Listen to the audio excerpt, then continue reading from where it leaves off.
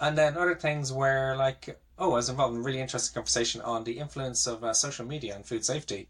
And it's like, wow, there's some crazy trends out there. I'm not going to repeat them because they're so crazy. Actually, I will. Um,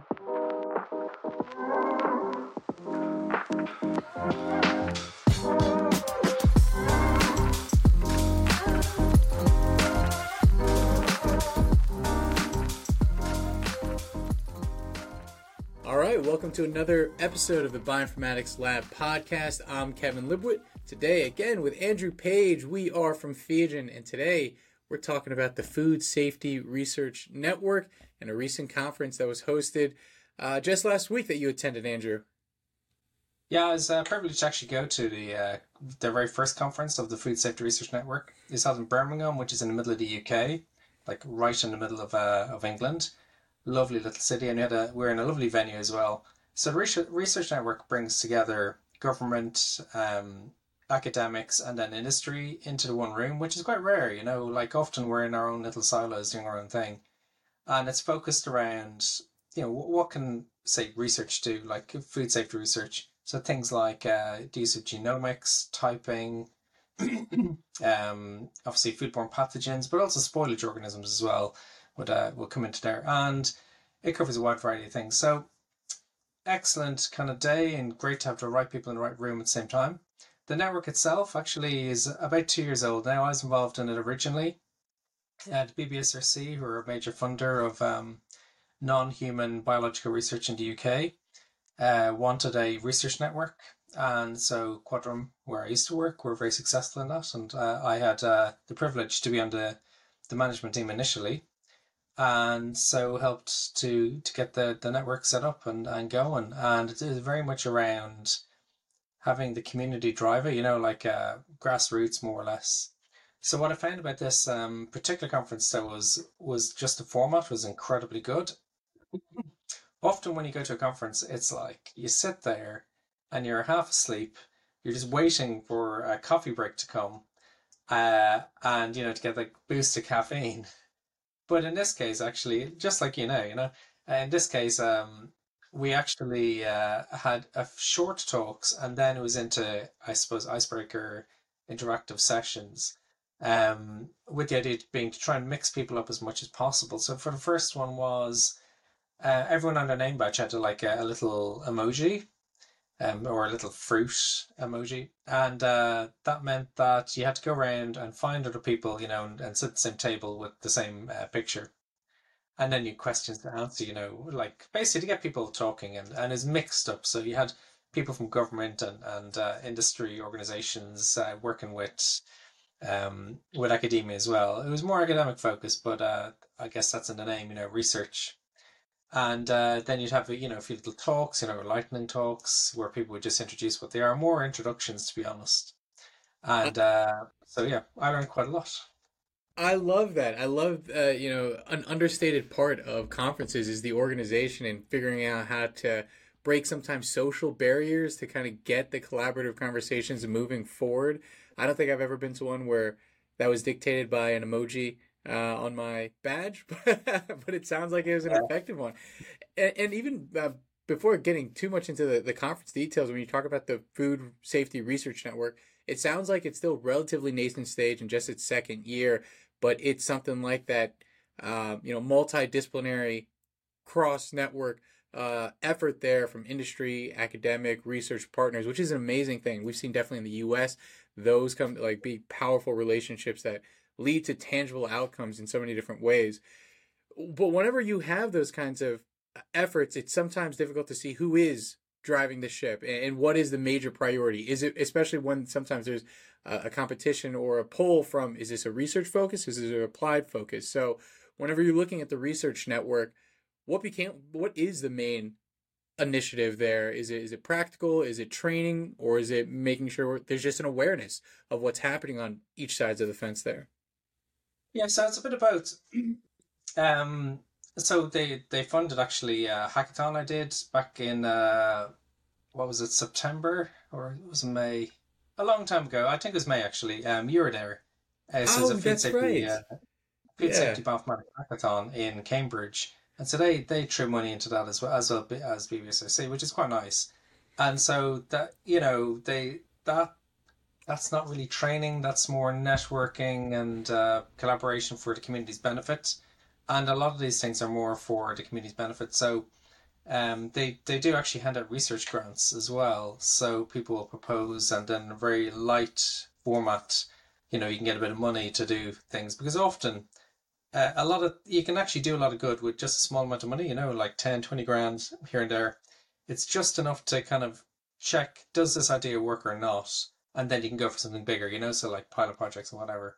And so that's what I've done quite a bit, with some of their most recent funding rounds, is just to give that bit of that seed funding with a light touch as well. What you don't need is to spend weeks doing up a proposal, like that's 100 pages or whatever, and all the hoops you have to jump through for bigger grants. You just need something like touch, and so they did very well with that. Um, it's kind of driven by, I guess, it's more research focused, but the idea is that well, often academics can go off on their own and solve problems that don't need to be solved, or maybe they're problems they're looking in the wrong place, and it's actually only by talking to industry and talking to government, to the regulatory bodies and public health bodies, that you find out actually that's not an issue, but this over here is an issue. Or that will never work in a factory, or these kinds of things. Like academics, I know I saw a presentation on, say, strawberries and hepatitis A.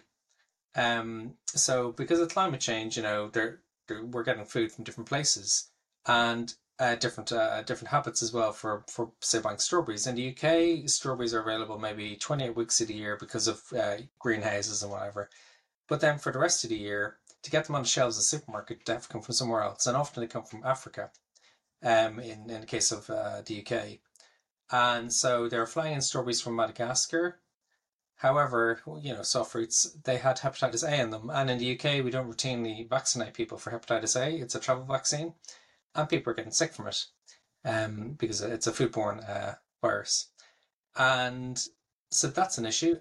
But academics feel like, oh, well, we can just, if you just heat it up to 71 degrees for like 20 minutes, it's fine.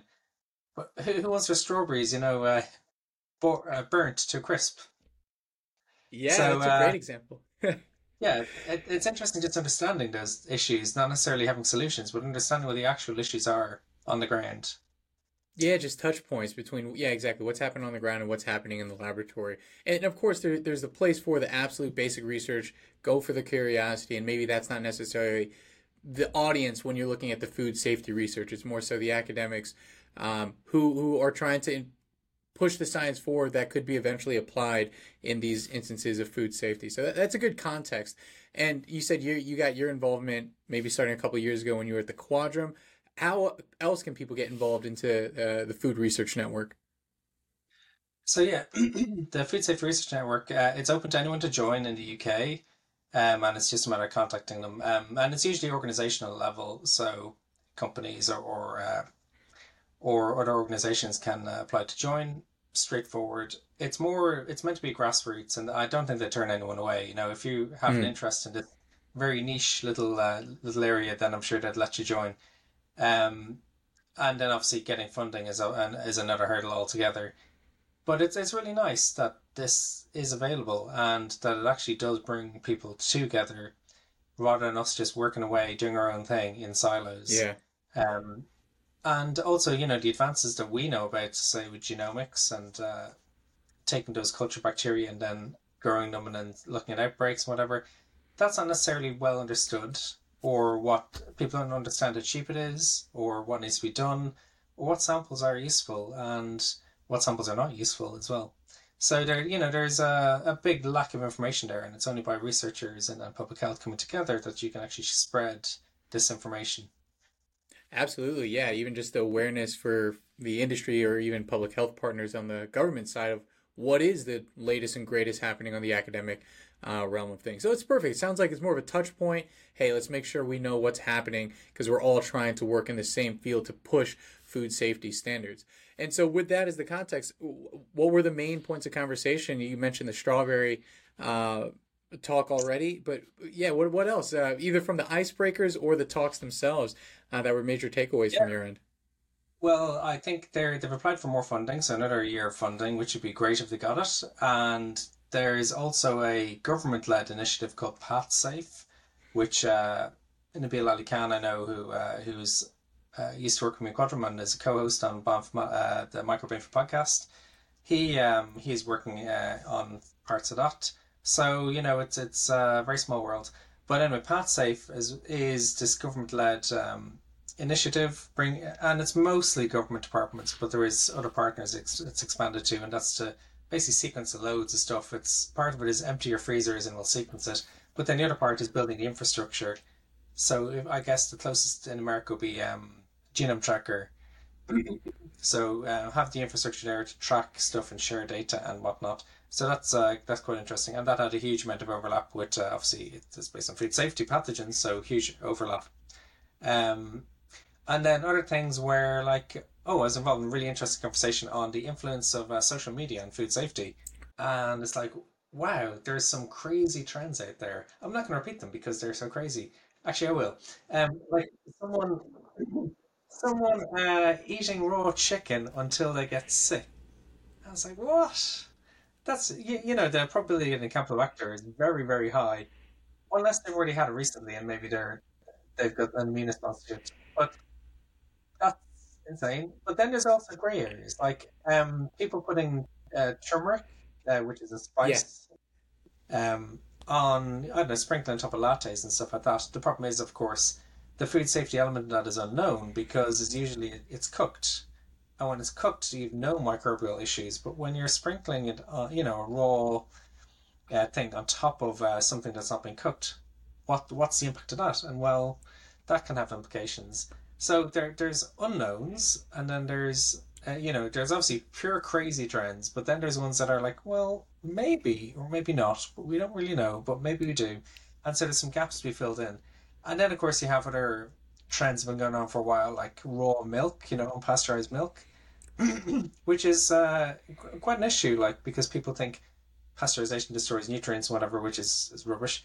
It and then obviously you get outbreaks of diphtheria and all these random diseases you haven't heard of in decades because or 100 years because we've been doing proper things like pasteurization.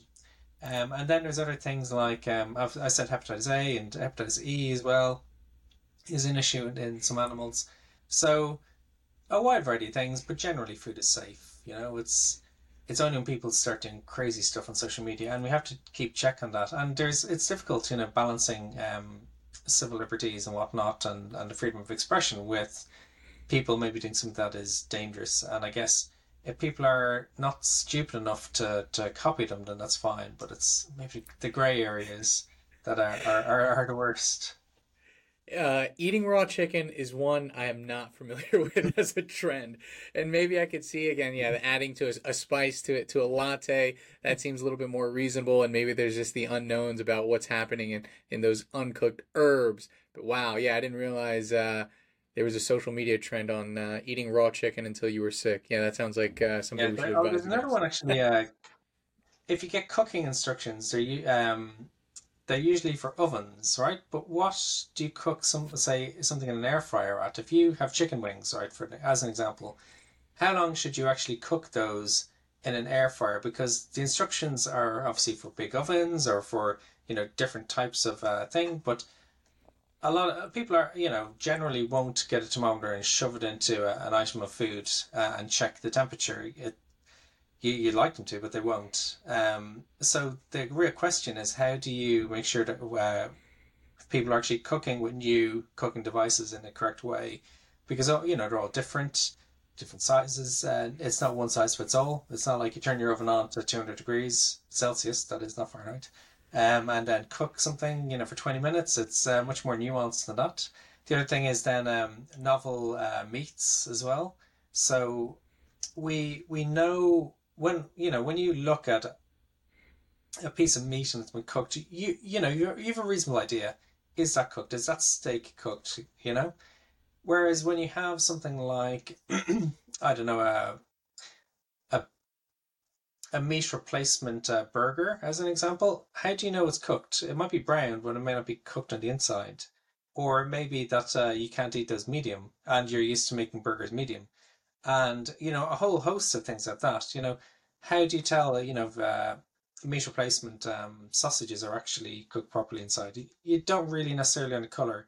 And the same then goes, how do you tell if almond milk or oat milk has gone off compared to dairy milk? Obviously, with normal cow's milk, you just sniff it. You go, yeah, that's bad. Whereas the same doesn't necessarily apply to all of the nut milks and things like that. So there's a huge education piece around this, and a lot of it is unknown as well. And then how do you educate people, and particularly when a lot of these things are promoted on social media? It sounds like a great conference there, just highlighting even just the known challenges that to be aware of in our field. Hopefully, areas for which academics can pursue their efforts to help close those knowledge gaps in our understanding of these different maybe food trends or even different emerging practices we're seeing, like you said, with the air fryer. So, what a powerful kind of conference to bring these types of people together. Like you said, I've seen those kinds of conferences add a lot of value in the U.S. and the sort of analogous conferences and groups we have out here. And it sounds like some big initiatives are being undertaken there in terms of trying to sequence all the things like you mentioned that maybe parallel to the efforts of Genome Tracker. That's a huge initiative. You're talking about infrastructure, you're talking about coordination, data sharing, standardization of methodologies. So yeah, this is definitely a critical type of infrastructure, critical message, and in pursuit that this group is pursuing here. So at the end of this conference, what does the future steps look like for the Food Safety Research Network? Well, I guess they want to continue for another few years, so hopefully they get their funding and it will continue, and I'm sure we'll hear more about them in the future. All right, man. Well, we'll be keeping a lookout for that and hopefully see some more materials on the Food Safety Research Network for years to come. It's obviously an important issue in our field.